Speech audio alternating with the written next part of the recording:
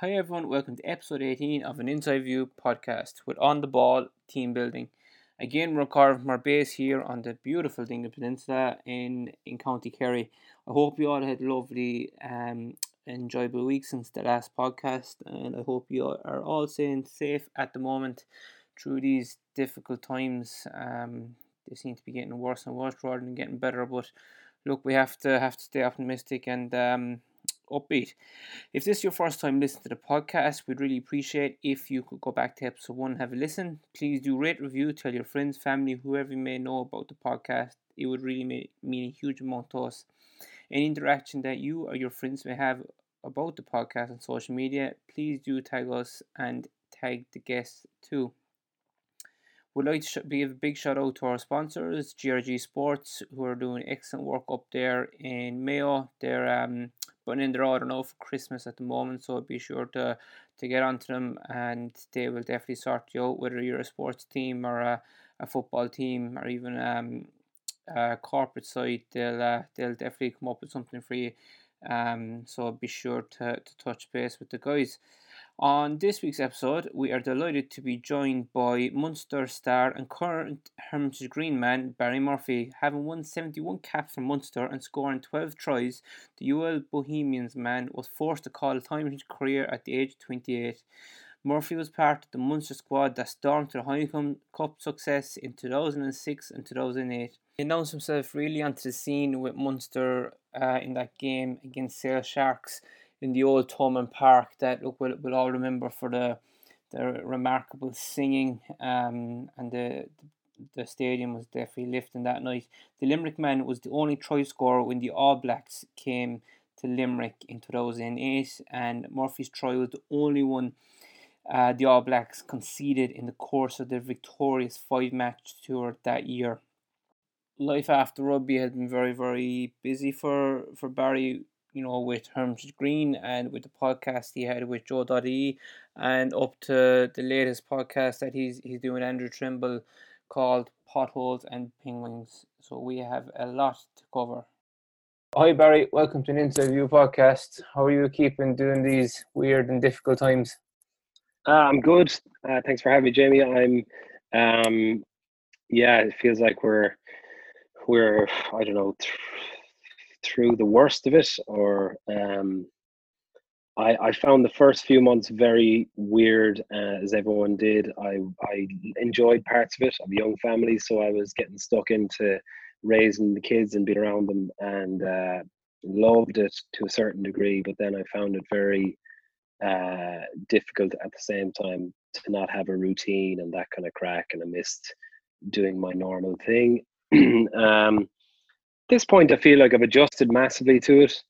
I'm not missing like huge parts of social life. I'm getting to see all the people that I want to see, my family and friends, but my job as a musician is in terms of live and performing is gone, so that's very difficult, and don't know when it's coming back. There's no light at the end of the tunnel right now, so yeah, it's mad, but we're getting on with it, trying to fill my day with other things. And is there have you kind of tried to adapt to new ways of getting the music out there? With the outlook that probably live gigs won't be happening for another while. Yeah, we had an album recorded in the bag, done and dusted by February, thank God, because it was just bad timing in that we were supposed to release the album on the 5th of June with huge summer tours and a whole year basically, and releasing of an album basically is something that you plan 3 years in advance. So for us to have it recorded and ready to go and release in June was and then for all this to happen, we obviously didn't release it, so it was a disaster in that sense, because when you release music, it's very much about momentum and how you build momentum, and book a load of gigs after you've released it, that you can play the songs for the first time live, and having to scrap that was very hard. But at the same time, we have the music there, so we ended up releasing a single instead at the start of June that I felt fitted quite well with the emotion that maybe was being felt around the world at the time, and it was a nice song that captured, I feel, a lot of that, and that was the reaction we got. So that was a nice thing to have. And then we've got this full album. They're going to actually do the most random thing and release it track by track for the next 6 months. Um, and actually, I'm giving you a hot take here, or an exclusive here, because that's never been we haven't announced that yet. I'm sure my management will be delighted. Um, but it's just a way to do something different, because if you release an album like right now, and to be honest, we've done this in the past where you release music and it might, I'm sure you know yourself when you listen to it or digest music, it's hard to really listen to one album over and over again. There's so much music available to you, you kind of maybe hop and skip. Whereas when we were younger, you'd take an album and you'd listen to it until the CD wore out, because you actually had to buy it. Whereas now with Spotify and iTunes, you've every song ever written at the touch of your fingers. So albums, I feel, get lost in the ether, and they can just, songs especially, you could release and have 13 tracks in an album and people might only hang on to 3 or 4 of them, and the rest will be lost. So we've just decided that we're going to release a song every month for the next 6 months, and by the end of it we'll have half an album out, maybe even more, 10 tracks, and then have on the last day release the final 3. So that's our different approach, I suppose, and that will allow us to keep momentum and keep in people's mindset or whatever, just to have ourselves there. And I feel like people need music to get them through this time as well. I certainly feel like I need it. I'm scouring the internet every morning looking for anything new that's been released that I can just dive into for the day. That's one part of my morning, is to kick me off here listening to new music and stuff. So it's great to have it. In terms of live music, I don't know, man. When? You tell me. Just out of curiosity, like, how would you get yourself in the headspace to write songs? Are you like, you be writing the songs, or does someone else be writing them? We all write them. So well, 3 of us primarily will write. Dara, the guitarist, is a brilliant writer, writes a lot of unusual songs. I feel he very much writes a Hermitage Green song. If you hear something and you go, that's Hermitage Green, so usually Dara has written that, because he's just got a very unusual technique, and he's a brilliant guitarist, but he's a poet as well. Dan, my brother, writes, and he's, I don't know, he's writing bangers at the moment and just writing really, really interesting songs, and use a lot of different instruments, didgeridoo, harmonica, beatboxing, guitars, slide guitar. The guy can play like 12 different instruments and stuff. So he writes very weird songs, but I love both of their techniques of writing. And that's also a nice thing that you can actually enjoy, without it be, you can get a bit self-conscious about writing your own songs. I certainly do, and be a little bit shy about presenting them, whereas when it's the lads' songs, I would rave about them all the time. And then when I write myself, I struggle to sit down a lot and like write. You often hear of musicians who sit down and just bang out songs every day, and I might write for a year and a half. I'll just get myself into a zone where I'll start getting up early in the morning, 5 a.m., and right before I've even woken up, and my writing will take 20 minutes, and that's it. I'm out. And then I'm not very dedicated, not very disciplined, so it's kind of a bit, I projectile vomit is what I always describe it as, where sometimes it mightn't even, I've no idea what I'm writing, but it just comes out, and you just scribble it down and maybe sing a melody, and then you almost make sense of it afterwards. I don't know if that makes sense to you, but it can be just words. It's very weird. It can be just like, it just come out of you, and then you'd be like, where the fuck did that come from? What does it mean? And then someone asks you to describe what the song is about, and then you go, well, I think it's about, and then you come up with something, and you're like, fuck, that's what that's about. And that's hard, because I'm sure like you might like a song that you think it's about a certain thing, And I heard Sting talk about this recently about every breath you take, well, that song, and Yeah. he's like, that's about a stalker basically, and people think that that's a love song, and he wrote it about stalking, someone stalking someone, and uh, people ask him, we're gonna play, will you play that at our wedding, or we've had that at our wedding at our first dance and stuff, and he's just like, what the fuck, so so people make their own interpretation of what a song is about, and that's what's so brilliant about it. But yeah, so for me, it's, as I said, projectile vomit. Perfect. I suppose, look, we'll bring it back to the start, and we'll finish then with Hermitage Green later on. But before I go on any further, what's your earliest memory of rugby? Because I know you grew up very close to Thomond Park. I did. I grew up in Corbally, which is um, it's, as the crow flies, about 500 meters, maybe a little bit more from Thomond Park. I could see it from my bedroom window, and back then, I suppose, growing up, Thomond Park wasn't what it is now, and it wasn't even what it was in when before the stadium was developed in 2008. It was a small field that, okay, a lot of stuff had happened there, but there wasn't a huge amount of rugby played there. Shannon would play there occasionally, Bowes would play there occasionally. So there wasn't I didn't have a huge affiliation to Thomond Park. What But my dad, I suppose, like had a huge influence on my love of rugby.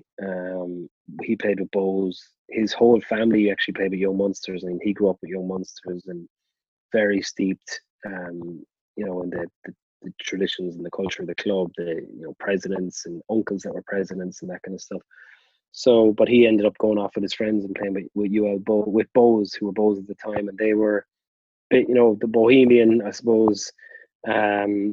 Their philosophy is to go out and just play exciting rugby, and it's anyone from all over the world. If you move to Limerick, or if you for work or whatever, and you want to join a club, it was join Bowes, and you just go out and play rugby. And there wasn't a huge amount of like tradition within the club, like St Mary's or Shannon or St Young Munsters or Thomond or Garryowen. It was built on a little bit more of I don't know, a little bit of a renegade, I suppose. That would be my romantic view on it anyway. That's the way I looked at it growing up. And he brought us out there as kids. There was 7 of us in the neighborhood, and we used to all go out there. And my earliest memory, first of all, is watching him play in Bowes when I was a kid. He hadn't retired yet, so it was just watching him and those Saturday afternoons and the coffee. And then it was him coaching me under 7s, under 8s, and I think I loved it. I immediately I loved it. I think whatever it is about young fellas loving a ball. I have my kid here now, and the second I presented a ball to him, it was his first word 2 weeks ago was ball, and I'm like, fuck, so there's something in the genes there. Like I think there definitely is. If I was so obsessed with a ball, and it didn't matter if I was playing on my own or with anyone else, I was just on the road with a ball all day, every day for my entire childhood. And surely that has to be, I suppose, what would copied and imprinted on him, and likewise for my dad. So it's pretty natural for me to be obsessed with it. And I suppose you touched on something there, that you were obsessed with the ball from such a young age. You grew up in Corbally. You grew up in a state that called the Hermitage, that the name of Hermitage Green came from. There was a good network of guys your own age. And do you think you obviously worked on your skills there till late hours? Do you think that benefited you? You could play free. Yeah, it is. It's funny. Like I like that's my only experience. Was we grew up in a housing estate of 30 houses, and I live in a very similar estate now. And I suppose everything I'm doing right now in my life, I'm thinking back to what it was like for me growing up, because I'm looking at my kids the same. But we lived next. There was 4 of us, 3 boys and a girl, and there was 4 boys right next door to us. and the four lads next door were phenomenal athletes, like all 6'7", 6'6", 6'5", 6'4", huge guys that all played for Bowes, played for Munchins, played hurling, football, soccer, rugby, and myself and my older brother, especially, I think we were, very close in age. We very much took their lead in terms of getting into sport, and we were out on the road.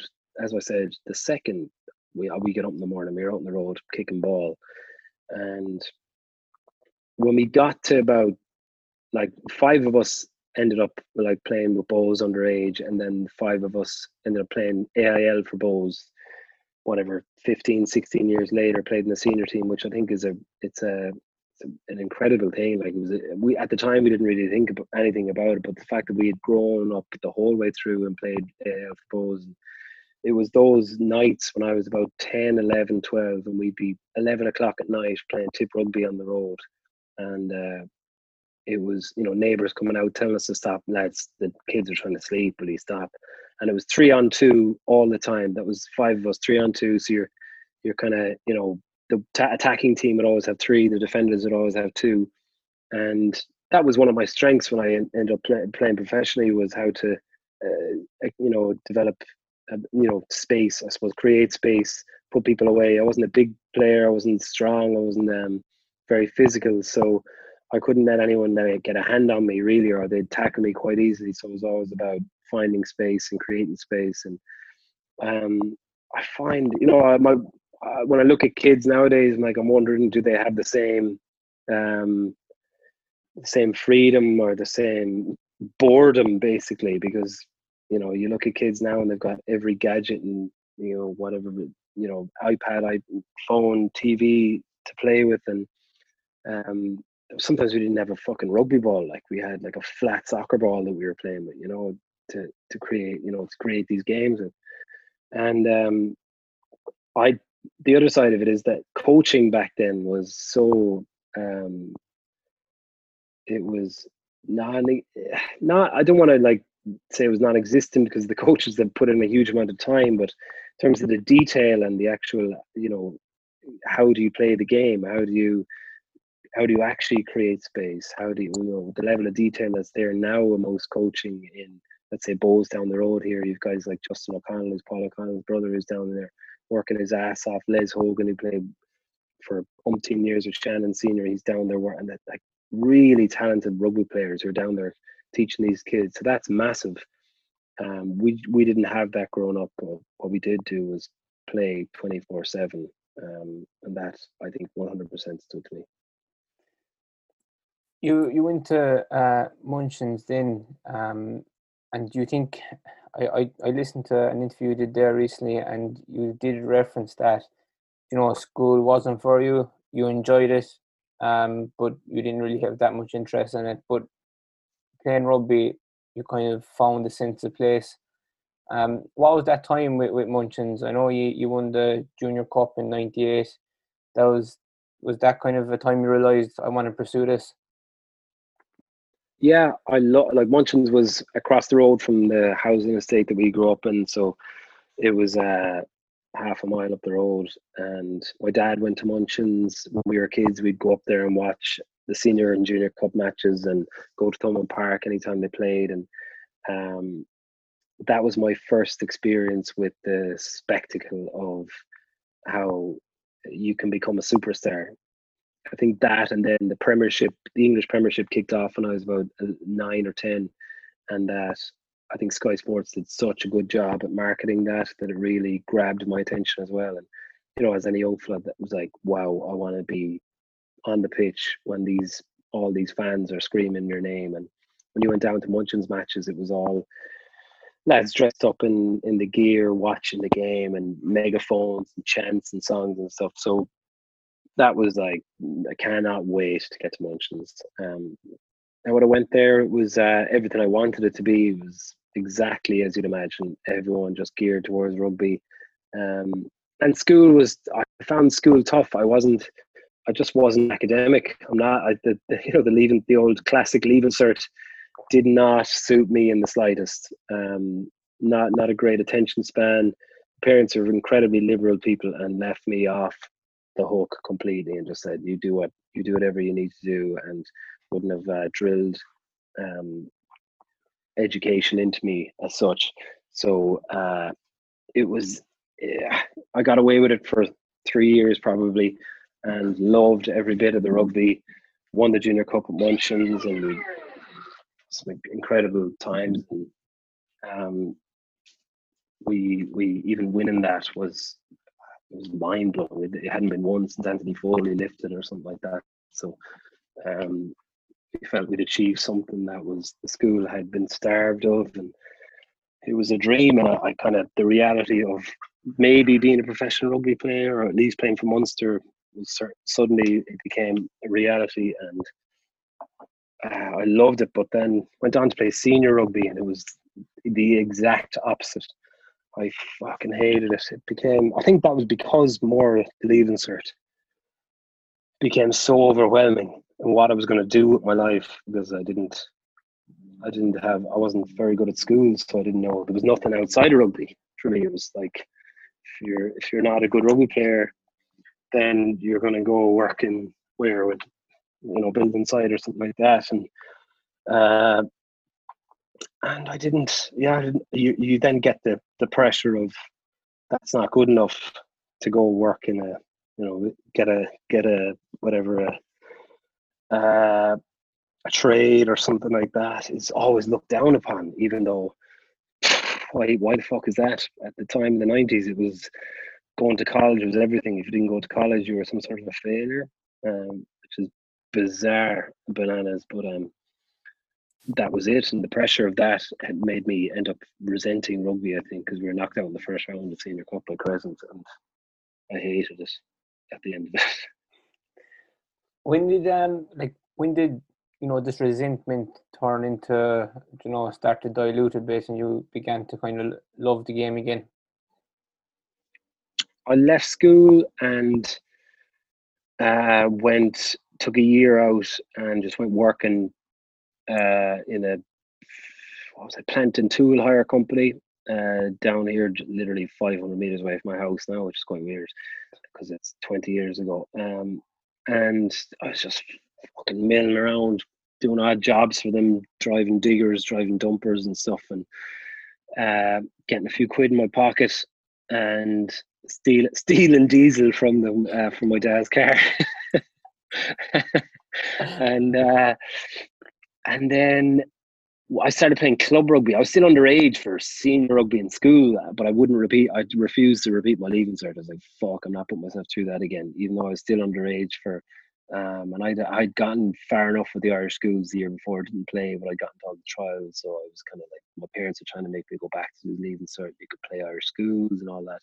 I was like, nah, I'm out of here.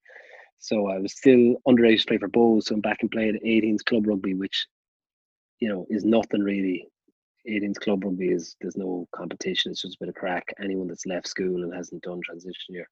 So it was all my mates that I'd grown up with playing with Bows, just back doing what we love doing, fucking drinking and having the crack and living for the weekend, playing Saturdays and going on the piss. And I started kind of training a bit, started going to the gym, probably to look fit as opposed to become anything decent in rugby, and started playing really well with the freedom, I think, of not having any expectation on me, and that I loved it. I absolutely loved it. And then went playing 20s the next year with Bows at 18, and I think that those few years out of school without the pressure of the dreaded Leaving Cert, I think it helped me realize that it wasn't rugby that I hated, it was school.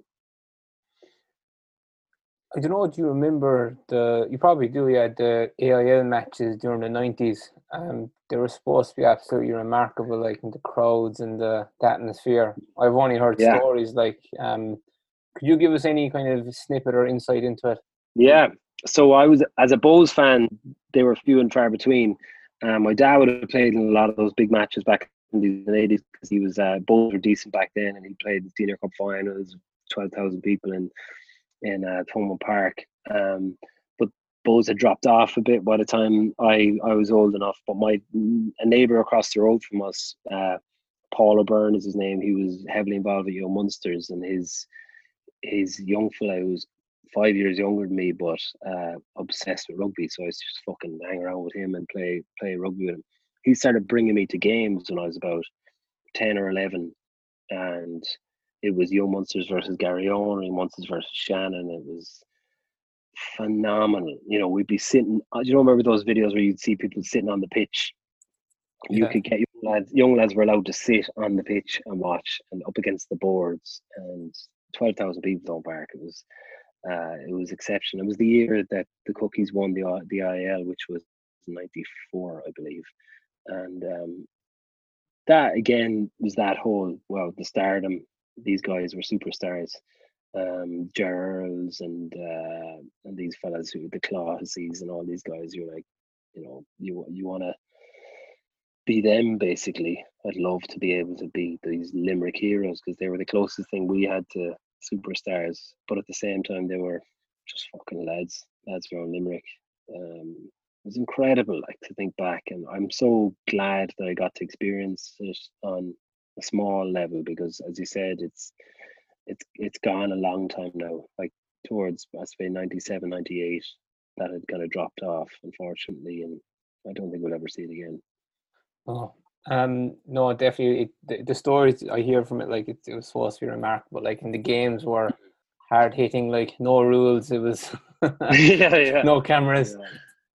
Yeah, my dad's a few good stories, man, about being taken out, like, being accused of throwing a boot in the first minute of a game against Young Munsters and called out from the sideline, like, number 7, he threw a boot. And then he's followed around the pitch for the next 20 minutes until this is a senior cup final, like 12,000 people, someone caught him with a boot in the face and fucking ripped his nose open, and he was had to be taken off. That kind of stuff is that was run of the mill stuff in AIL rugby in Limerick back then, and the history of it is incredible. Where, like, Leinster teams wouldn't come down here and play. They wouldn't come and play Limerick teams. The Ulster teams, to be fair to them, were the only ones that would actually play against, I think, Garryowen and Bose. They wouldn't play against Shannon or the Cookies or anyone like that because they were fucking dangerous. There's a phenomenal history in it. I hope someone does maybe a modern day documentary. There's been a few about it over the years, but it's definitely one that, like, before a lot of these guys, I suppose, unfortunately move on and die. It'd be great to just get the stories out of them, because it really is the heart and soul of Irish rugby for me.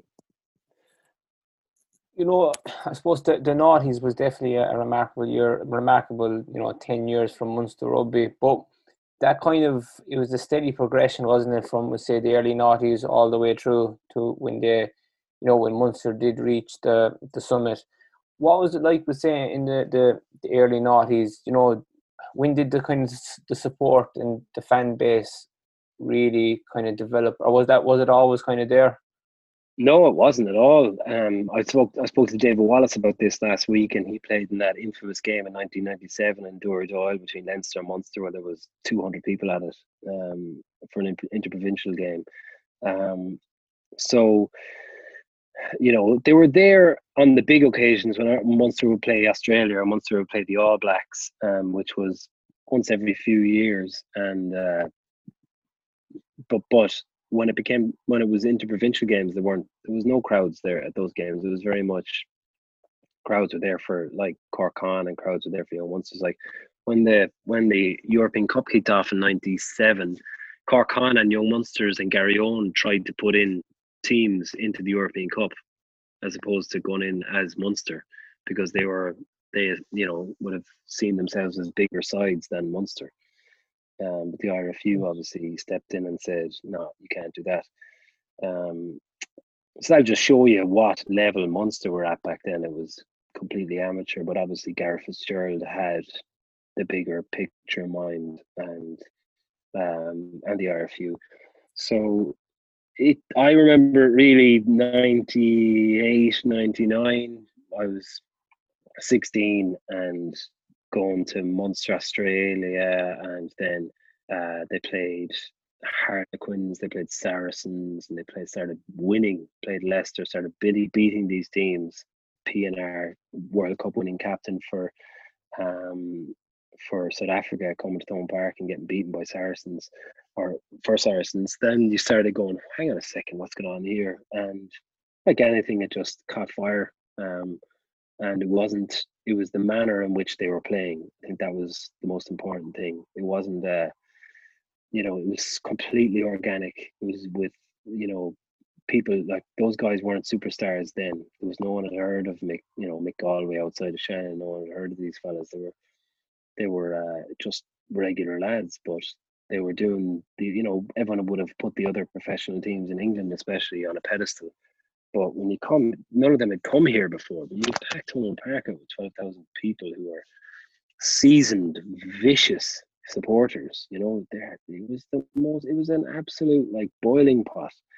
Like you can't compare it to anything today. Even 2006, which some of the lads would say were the best atmosphere they've ever played in some of the games there. But I still think back then it was something quite different. And it really was an incredibly organic and special time for Irish Munster rugby. And 2003 then, I think, was when things kind of started to go to the next level for you. You were forced to come home from Boston. You went over on a J1. Yeah. Was it a good decision to come home or not? It most certainly was, I think. Yeah, like as I said, I was a fan then. When I left school, I was like just playing away and loving watching rugby. My dad like took me to 2000 to the Heineken Cup final when I was a few weeks before my leaving cert, which probably wasn't a good idea. And then 2002 to the final against Leicester in Twickenham, that was Cardiff, and we'd go to as many games as we could, and never in my wildest dreams did I think that I'd ever play for them. Honest to God, I was just having the crack. I was in college at this point. I'd left work. I went back to college, and went on a J1 to America. Before I went to the J1, I did a trial for Munster 21s out in Doyle, and I was like, fuck's sake, I have to go to this thing. And I hate those probables versus possibles, those games that used to go on. And I was on the possibles, which means you're not getting picked, and I was on the bench for the possibles, which means you're definitely not getting picked. And I remember I was on the bench with Donnacha Ryan and Ian Dowling, and I was in between the two of them, and I couldn't work out which one was more insane than the next. They were both weirdos. Donnacha Ryan, he was at another level of weird, and Dowling was, I couldn't understand what either of them were saying. I was like, fuck's sake, I have to go on the field with these two plebs now. And they brought us on at half time. Dunners was like a machine. He just caught the first kick off, and just plowing into lads. And Dowling was playing 12, I was 13. And Dowling, no one could tackle Ian Dowling. He was just falling off him, and he was just offloading to me. And I scored a few tries. And I got called back for a trial 3 months later while I was on my J1 in Boston for a second trial. I was like, nah, I'm not coming home. I'm having too much crack. I was like 70 kgs, completely emaciated, eating pot noodles for breakfast, dinner and lunch.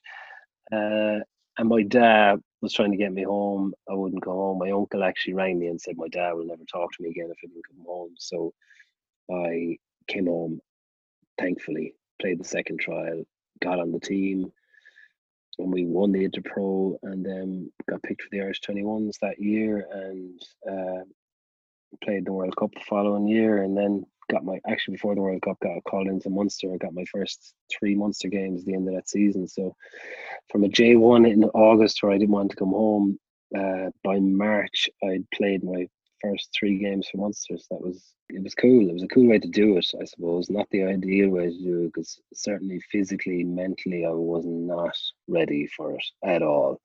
But it was just a different time. There was different.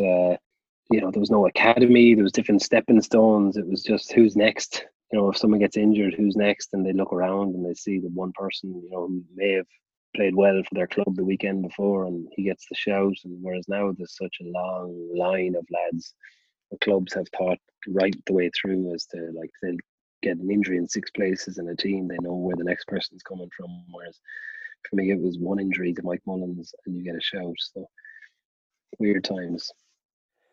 What was it like, we say, walking into the dressing room, with the likes of Mick Galway, you had Axel, and you'd Paul O'Connell, String, Gara. They were probably younger at that time, but what was it like, you say, walking into the dressing room, knowing a couple of months beforehand you were over in Boston having the crack? Being from Limerick and knowing them, and like my dad was president of Bohs for years, so I'd have been in Anacott, in Thomond Park. Bohs would have played in their home matches in Thomond Park, so I kind of felt like I'd been around that atmosphere. I always remember Axel talking about this, and a lot of people talking about Axel when he came up with when his dad Brendan played for Shannon in Ireland, and Axel would have been there in the dressing room all the time. I was kind of like that to a certain degree. I was always in the dressing room with Bohs when they were, I was their mascot when they were when I was at 12, 13, 14, when they were playing away matches. I would back getting flights to Belfast from Shannon with the Bohs senior team, and I was their little ball boy or whatever, going with them. And so I'd have been always around that rugby fraternity in Limerick. I suppose I might have got it a little bit. I knew basically that when you walk in the door, you shut the fuck up, you sit in the corner, and you don't say a word, and you keep your head down. And that stood to me massively because I went in with quite a few other lads at the same level. I think probably even could have been better rugby players than me, but maybe didn't understand the culture and understand how to fit in, which might sound weird because in this day and age, I suppose it's everyone about being individuals, which is amazing and the way it probably should be. But back then, it was you don't be yourself. That's the last thing you are. Do you know what I mean? It's like you're like, don't be yourself. Be fucking sit in the corner and shut up. And I remember Keith Earls coming in, and he's the exact same. He fucking got it because he was in the dressing room with his dad the whole way up, and some lads come in, like Dowling would have come in with a different approach. Like no one knew who the fuck he was. He's from Kilkenny. He had to come in and kind of just he'd out fucking man the biggest man there a little bit. You know what I mean? So there's a little bit of that. But for me, it was like fit in. Don't say boo to a ghost. Just mail through as much work as you can and show these fellas that first and foremost, it's about working your ass off and making as many tackles. That was all I wanted to do, was just make tackle. Show them that I can make as many tackles and it doesn't phase me. And my fitness was all I wanted to do was run and be the last one standing in all the runs and all the fitness stuff. And at least if you got that, they can't question your effort. They can, if they question my ability, fair enough, but they can't question my commitment to my ability. And then, sorry, on the other side of it, fucking characters, like the banter that you'd be just sitting there watching the Claw and Golov and O'Connell and Axel, and like what an absolute honor to be sitting there watching these lads.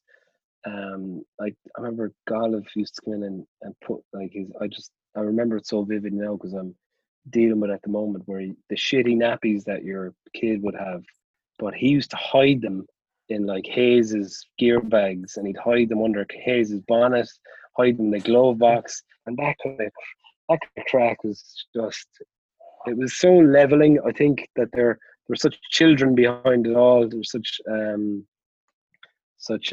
just lads having the crack, weren't phased by what they were doing. They weren't thinking themselves as superstars or heroes or anything like that. It was like, nah, we're just doing it. And Declan Kidney was absolutely amazing at creating that environment.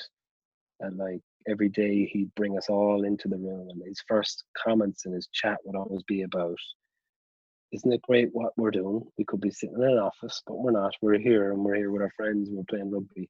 And that was the tone. And it might seem a little bit lame, but for me, I got it straight away. I understood what he was trying to do, and it was just kind of set always set that little playing field that we're very fortunate where we are, and I feel it was honest and it wasn't contrived, and I feel like it was the basis for a lot of what that team achieved.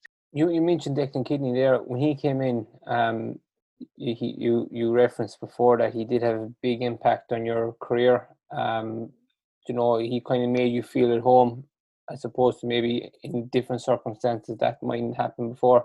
But you just mentioned that he created that culture and that environment. Yeah, he. I suppose it's like if you look at Stuart Lancaster for Leinster now, and different guys. Andy Friend is a really good example of the moment. I'm quite interested listening to from Connacht. I'm quite interested in a lot of the way he's talking at the moment. There are school teachers and guys who come from an educational background and are very forthcoming with their ideas. And you listen to how they approach coaching, and they approach a group and how to get the best out of them.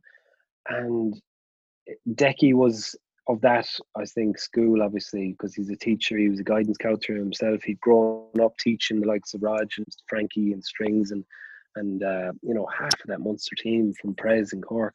So he developed a relationship with them that was very deep rooted, and at the same time a very difficult relationship. It bubbled a lot, and you can see the way himself and Raj maybe didn't end quite well, but back then they understood each other so well. He understood how to get the best out of those fellas. He understood that when to back off, to let that to lay that groundwork of the foundation of like what we're doing here, and set the tone, and then the players took over. Like Raj coached that team, Axel coached that team.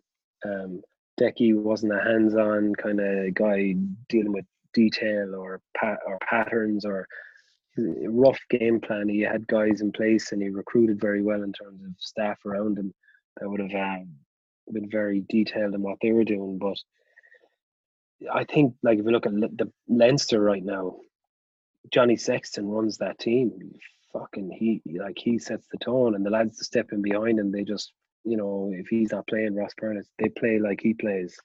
And that's so important, to have those guys that obviously the coaches have to put their print on the team, but to have those guys that have the confidence and are given the confidence by the coach to understand that you are on the field at the end of the day. I'm not on the pitch. You are. And it's up to you, and you're as good as anyone out there to do this. And that's, I think, what Decky was so good at. For me, it was like, just, you were good enough when you were in Munchins, pass the ball like you were in Munchins. That's the first thing he said to me. And I felt like that. I felt like that for definitely the first few years. I didn't need to be anyone else. I just needed to go out and just, that they wanted me to be a player that could run with the ball and could create space, and that's all I needed to do, and work hard. And I was unbelievably blessed to have that opportunity, and for Decky to see that in me and give me the opportunity, and to play with that team, and especially in that 2006 year, was an unbelievable experience to come out of never really playing before, to go into being a part of that European Cup run. And before we touch on that European Cup run, I actually found it very, very funny coming across the story that you spent a while skipping meetings and surfing out in West Clare. Was that before 2006? That was the year before, when Gaffney was there. I had a groin injury, and Gaffney was a little bit of a different coach. I get on well with him, and still really good mates with Alan Gaffney. Anytime we're touring in Australia, I'll go meet him in Sydney, and we'll have a few pints. And but back then he was very hard on me, and very hard on a lot of the young lads in Munster, and it was he had a job to do, and he'd people to please, so results weren't going the way, and he'd fucking abuse us. So I turned up late for a meeting one day, and I was injured, and no one noticed that I was missing. Literally no one noticed. So I was like, what's the point of me even being here? So I went surfing the next day down to Lahinch, and that was my regular Tuesday, Wednesday then when they were doing there. And I knew I didn't have physio I'd go out surfing, and I swear I must have done it for 3 months, and no one. I didn't get one phone call. No, this is my full time job now. I was a professional rugby player, and I was down loving life, and it was the best thing that ever I could have done.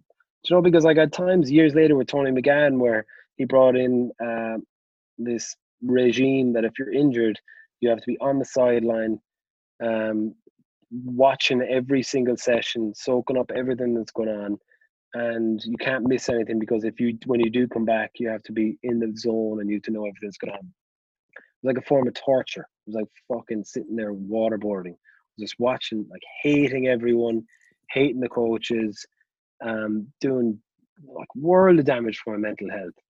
Whereas, rewind 3 years before, and I was down in West Clare surfing, sitting out in the waves, and just thinking about, just not thinking, just out there, just waiting for a wave. I think I was the happiest I've been in years out there. And there's absolutely no coincidence that it was the following year when I came back to Munster. I remember John Kelly slagging me for being a surfer dude and whatever the fuck. And his wife telling me, like, he raves about you when you come home, about how odd you are and how you're not maybe a rugby player, you're a surfing fella. And I was like, fuck, that's an interesting thing. And it was because I had that space. I think that's why you look at surfer lads who've got that little bit of space, and they've got that I don't know, appreciation for no rush in life and just having a little bit of, being more relaxed. And that can really get on top of you in a rugby environment where you can't escape it. Because fast forward for me 4 years later, and I'm in that Munster team now that had now won, and it was like, we have to win everything. And if you're not in the team, you're fucked. So you gotta, if you're injured, you gotta be working your ass off, and you gotta be thinking about the game all the time. You gotta be so focused, and it ate me alive because I was injured so much, and it was very, very difficult. Whereas in hindsight, if I was to speak to someone in a similar situation now, I'd be like, "Fucking go surfing in West Clare, man. Forget about that until you're ready to play, and then you can play." Because your mindset be better then, like, and you have more appetite for it. Yeah, exactly. Yeah, you're it's not healthy for anyone to be. It's like a form of torture, as I said. Just watch and train, and like for me, for me now, I'm not playing gigs. I'm not playing music. Does that make me a lesser musician because I'm not? It's the same thing of being injured. Does that make me less a rugby player? No, it doesn't. So I shouldn't be sitting here now when I'm not playing gigs, watching fucking gigs all day, and looking at my guitar. Like, I remember years ago, used to be training in Cork and Limerick, Munster. When did that join up, and why did it all move to Limerick? What was the story there? It was always, for my time, it was always still Cork and Limerick, and it was every year we would have a review at the start and end of the season, and it was always the topic of discussion was always brought to the fore. When can we become one base club, which obviously makes a hell of a lot more sense. But back then you had the likes of Raj, Strings, John Kelly, Anthony Horgan, Nick O'Driscoll, lads living in Cork who had set up their whole homes there and their families there. They were never going to fucking leave. So it was never going to happen. But I think it always made sense for it to happen. But when those lads retired, it became more likely that it would. And I think it was 2013 maybe they did. It's still pretty hard because I know like Peter O'Mahony and Billy O'Holland and Stephen Archer still live in Cork, and they travel up and down. But look, when you look at teams over in the UK, I think they all do a lot of travel over there, and I've never heard the lads complain about it. But it was very hard, I must say, back in the day when you're not, we had a back line at the time of Strings, Tomas, Raj, Paul Warwick, Trevor Halstead, Trevor's gone. Maths, Rua, Dougie, myself, Keith Earls, Dowling, Sean Payne. And me, Dowling, and Champagne were the only ones in Limerick, and bar 2 days of the week, maybe even one day of the week, you're not seeing these lads. So we're trying to do skills and trying to, we're missing out on conversations that were happening between Rog, Strings, Maths, and Rua, and sorry, Keith was with us actually in Limerick as well. But you're missing out on a lot of these conversations, and I always felt it was disjointed. And my last year, I actually made a point to the squad that, like, up until that point, I'd always looked at it as a fault of the system. Whereas if you took it on the onus of yourself to kind of go, okay, well, look, this is the way it is. Maybe you should fucking make the move and pick up the phone and call these lads and make that connection. And I did for the last year. To talk to Maths and because he's a centre partner, I speak to him regularly and stuff. But it certainly was a weird thing. But to think that we haven't won a trophy since that, it wasn't that destructive in what we were trying to achieve. 2006, what a remarkable year. One thing that, obviously the Biarritz game, but the Sale game was a special game for you. And one thing that I always remember looking back, and I was definitely young then, was the atmosphere in Thomond Park that night, the singing by the fans. Yeah, it was. That was the stuff I literally dream of. I think I actually dreamt about that night happening. I had, I was doing a lot of visualization and sports psychology at the time, and focusing on what might, walking onto the field and what could the game present itself. And I had played games in Thomond Park with Bowes, so I had a lot of experience with, having good games there and scoring tries, but maybe I hadn't had that much experience at Munster there. So I remember visualizing scoring in that corner that night. And I spoke to Wally about this last week, actually. Wally spoke about winning that 2006 final, where he dreamt about winning it the day of the game. He fell asleep. He went for a nap in Cardiff about 3 hours before kickoff and had a vivid dream about the whole match and it happening. And he woke up and he was like, fuck, we're going to win. And it was like, he's never felt so confident. And that's, I swear, was kind of why I felt that the night of the Sale match, that I had almost dreamt it the night before. And it was an unbelievable, like the thing about that is, you look at it, there's no one has a phone, there's no one in the crowd or on their phones. Everyone, if you go to a match now, unfortunately, we're all at it. We're all on our phones. We're all socializing. It's back then, the only reason you were at that game is to watch every second, and not only watch it but influence it. You watch, the crowd are influencing that game. They're influencing the Sale team. They're influencing us. I remember like scoring that try and vividly sitting back at the halfway line waiting for the kickoff and just being like, oh my fucking God, the noise was just rattling through me. And I was so gone. I was on another planet. And I could hear a voice behind me, and I turned around. It was Dowling, who was the same age as me, no more experience than I had, and he's standing 20 yards away from me, and he's just looking at me just like, focus, fucking focus. And I was like, fuck, okay, back in the zone. And it was just little moments which win games like that, and it took us till the 85th minute to win that game when Wally scored, and I didn't even know we had to score again, to be honest. So unfocused I was.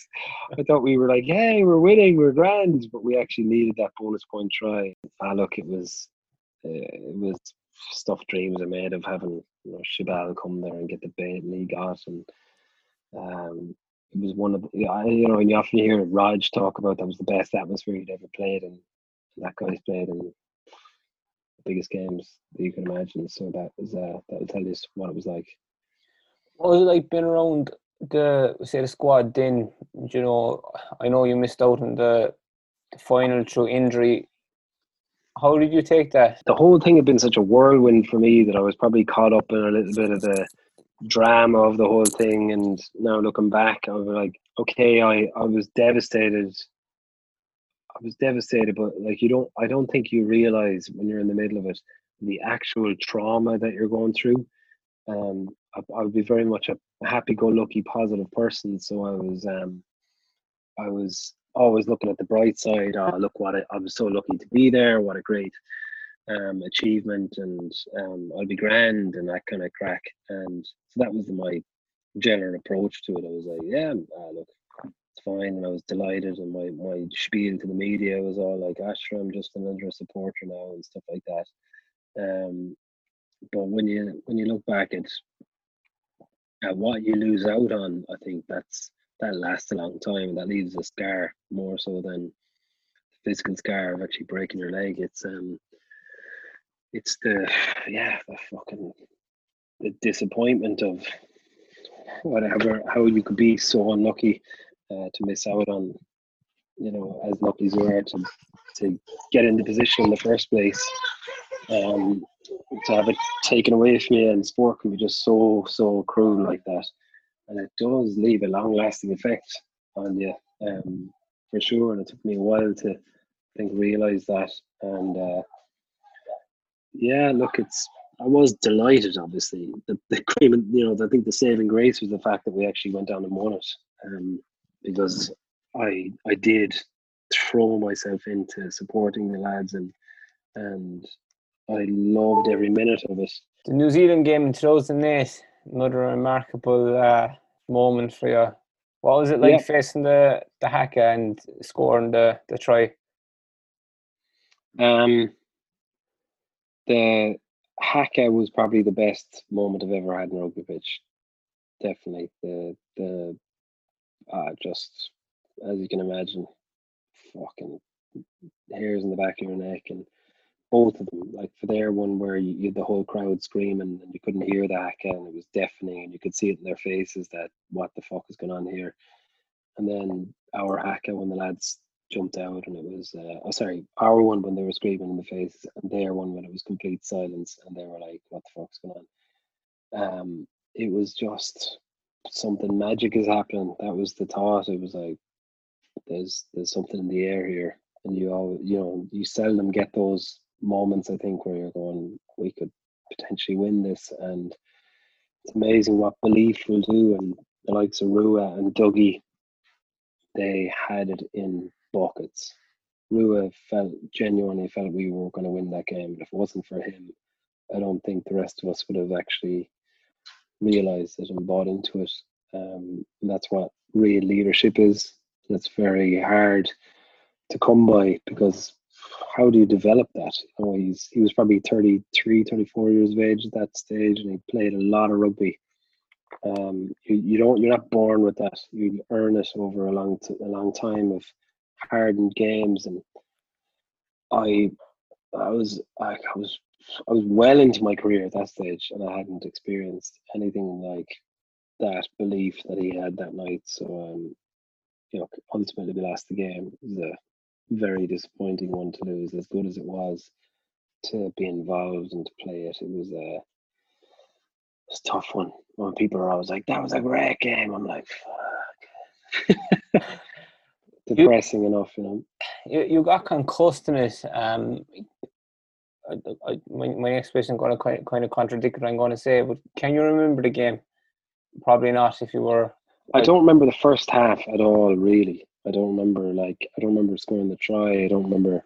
I remember Rua coming over, kind of telling me what to do during the try, because I must have been a bit spaced out of it, but I don't really remember. No, I don't really remember. Like I gave away their first try, which haunts me. Like I threw a fucking dodgy offload, and I don't remember that. Like it was not something I would regularly do. And then the second half, I remember quite clearly, and I thought there was a point about 20 minutes in where I thought we'd have it, thought we were going to win it. But that just shows you the class that they have, that they could take everything we threw at them and still come out on top. So look, wasn't to be, but again, we had some crack at the end of that night. And for the few days afterwards, it was magic. And over your career, look, I know you were forced to, call time in your career in 2011. What was the nail in the coffin as such? Excuse the analogy, but what? Oh yeah, What made you It was to? a foot injury, that I got in a. I've been out for with an ankle injury for a year. I broke my right ankle, um, which was the opposite one to my left one that I'd broken in 2006, and came back from that and played a few months and was doing all right, and then played an A match in Nottingham, and I think it was late December, and got a foot injury. I broke four metatarsals across my left foot, fractured them, and it seemed like quite an innocuous injury, but ultimately it was a very uh, serious injury for footballers and stuff, but rarely seen in rugby. And I needed surgery that would have kept me out for about a year. So I decided not to go through with that and try and rehab it, and did it again. Basically, kind of fractured a couple of them again about 6 months later, and then I had to have the surgery, and never managed to come back from it. Um, which was, yeah, fuck, devastating, really. You never expect it to go out at 27. I got the injury. I never expect to go out like that, and yeah, it was rough. Won't lie, it was very very rough. But that is sport, isn't it? Throughout your career, I was chatting to you there offline. What is your experience of concussion? Did you experience more of them apart from that one against New Zealand?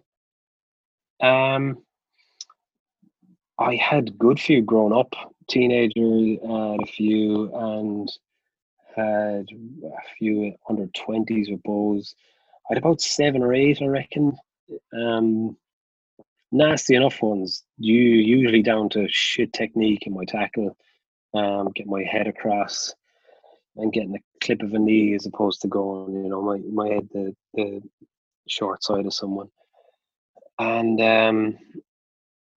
it was weird back then. Like my dad would have always, given me the old uh, encouraging comment that like I'd stick my head where lads wouldn't stick your boot and stuff like that. I'd fucking just throw myself in. And I used to kind of wear that as a badge of honor. And then growing up, I'd get KO'd and lads would be like, "Fuck man, you were knocked out," and I'd be like, "Yeah, but I was grand." And you almost wear, think you were a bit tough.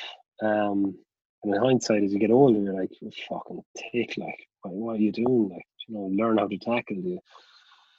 You're gonna do damage." And and who knows what kind of damage? That's the way I look at it. I've listened to Joe Rogan last week talking to Miley Cyrus of all people, and she got a clip of a fucking tree when she was a kid she was on a quad bike and got a slap of a branch of a tree and knocked herself out, and she reckons that it completely altered her personality. And then Joe Rogan was like, "Yeah, that's absolutely positively a thing. Happened loads of people." And he was listing them off of people it's happened to, and it's one of the signs of a severe concussion when you're younger that it can change you and become. If people become wilder as they get older, they become lose some maybe inhibitions. And I thought about that at the time. I was like, "Fuck, I'm a loose enough fucker. Like, I'll go out and I'll have a good time regularly."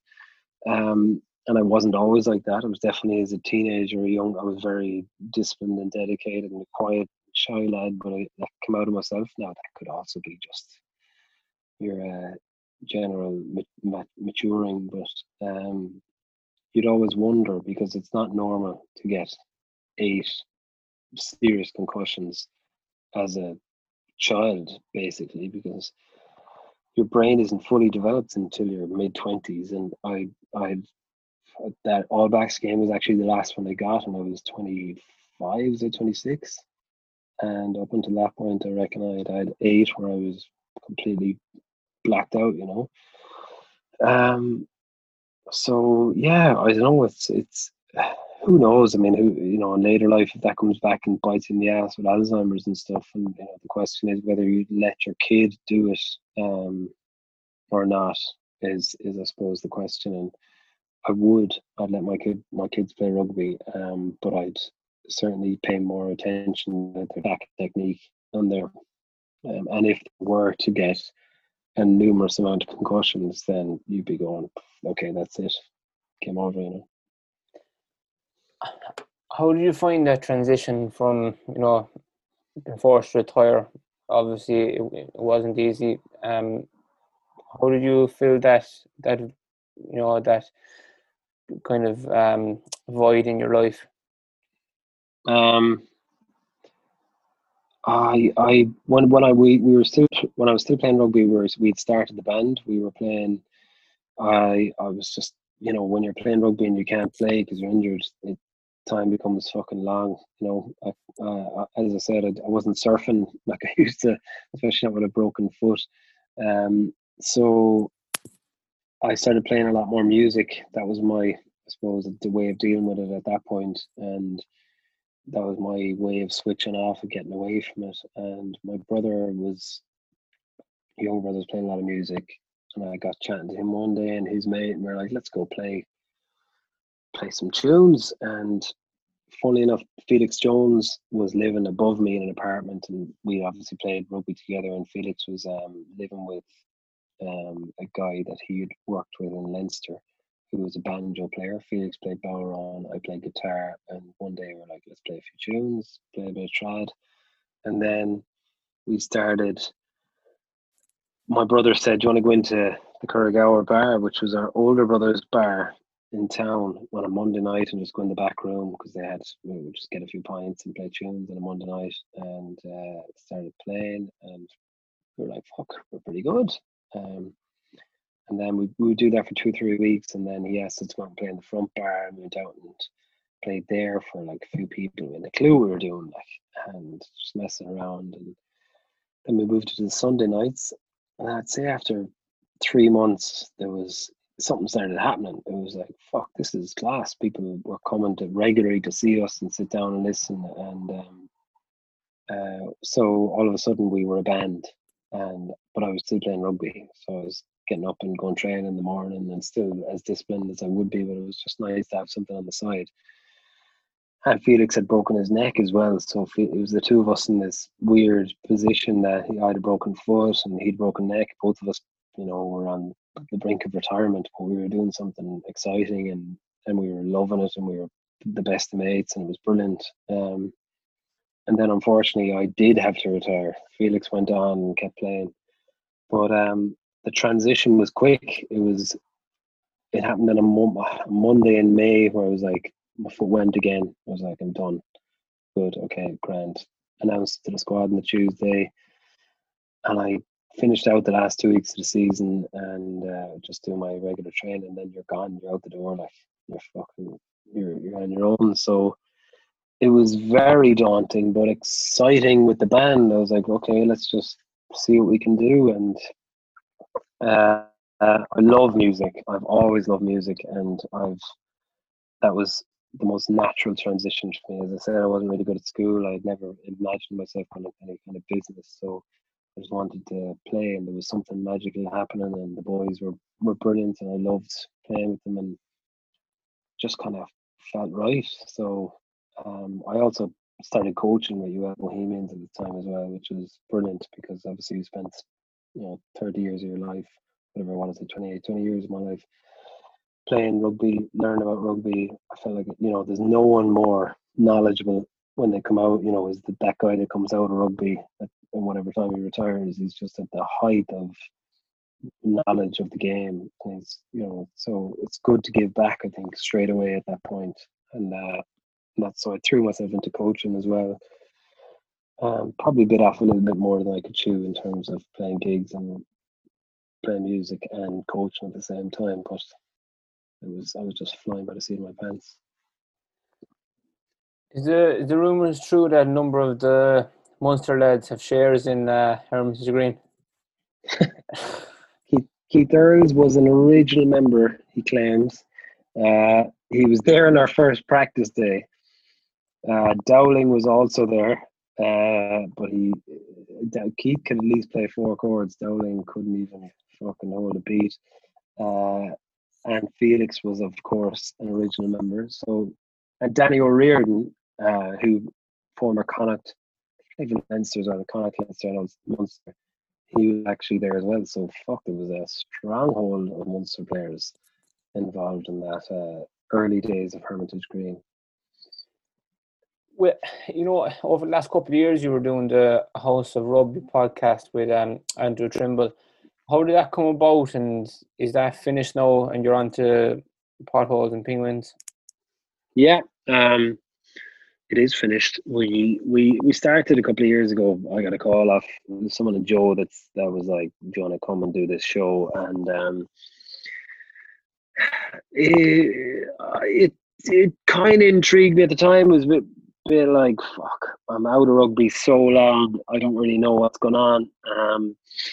But I did like the idea of just doing something different. I've been in the band for 10 years at this point, and I wanted to try something that might, that excited me. And I still did love rugby. And when he asked me would I have thought of any players that would have worked, I suggested Andrew Trimble because we had an existing relationship from playing together for Ireland and with the Ireland A's a few times, and I just thought he was the most hilarious man I'd come across. And when they said, "Yeah, okay, Andrew Trimble, let's do it," so I was like, "Right, I'm in." So I said I'd do at least a year of it, and we did 2 years of it, and it was good. It was stressful at times.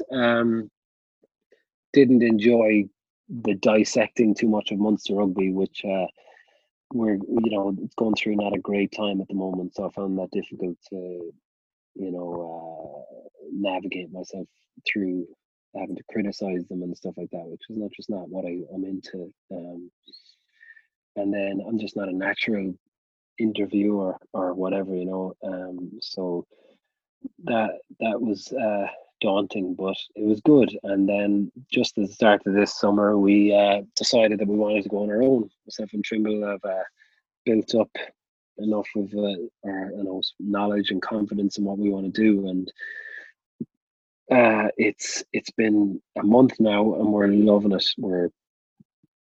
God, it's weird. It's getting weirder by the week. We're both into weird things, and he's a fucking hilarious man. So yeah, God knows where it'll take us. We've got our drummer from Hermitage Green as our producer as well, and he's a lunatic. So the sky is the limit. To be honest, we wanna do. I don't know what we want to do, but we're very excited as to what it might open. Very good, very good. And look, before I wrap it up, what advice would you give to people who say in a similar position to you, that you are been forced to retire from a professional sport at at 28 or 29 in the prime of your career? It's obviously difficult. What takeaways have you from it?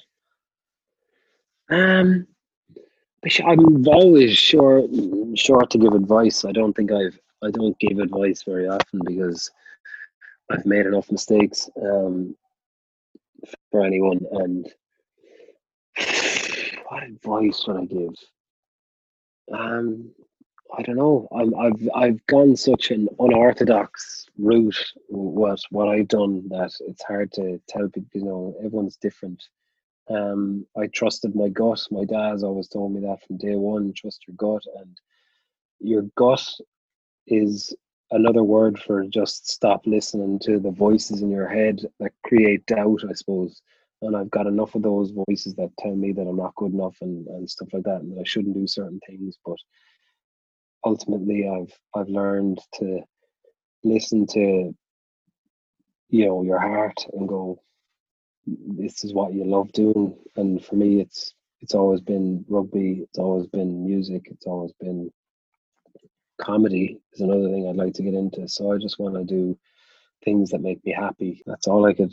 Whatever makes you happy, do it. And that's the best bit of advice I could give.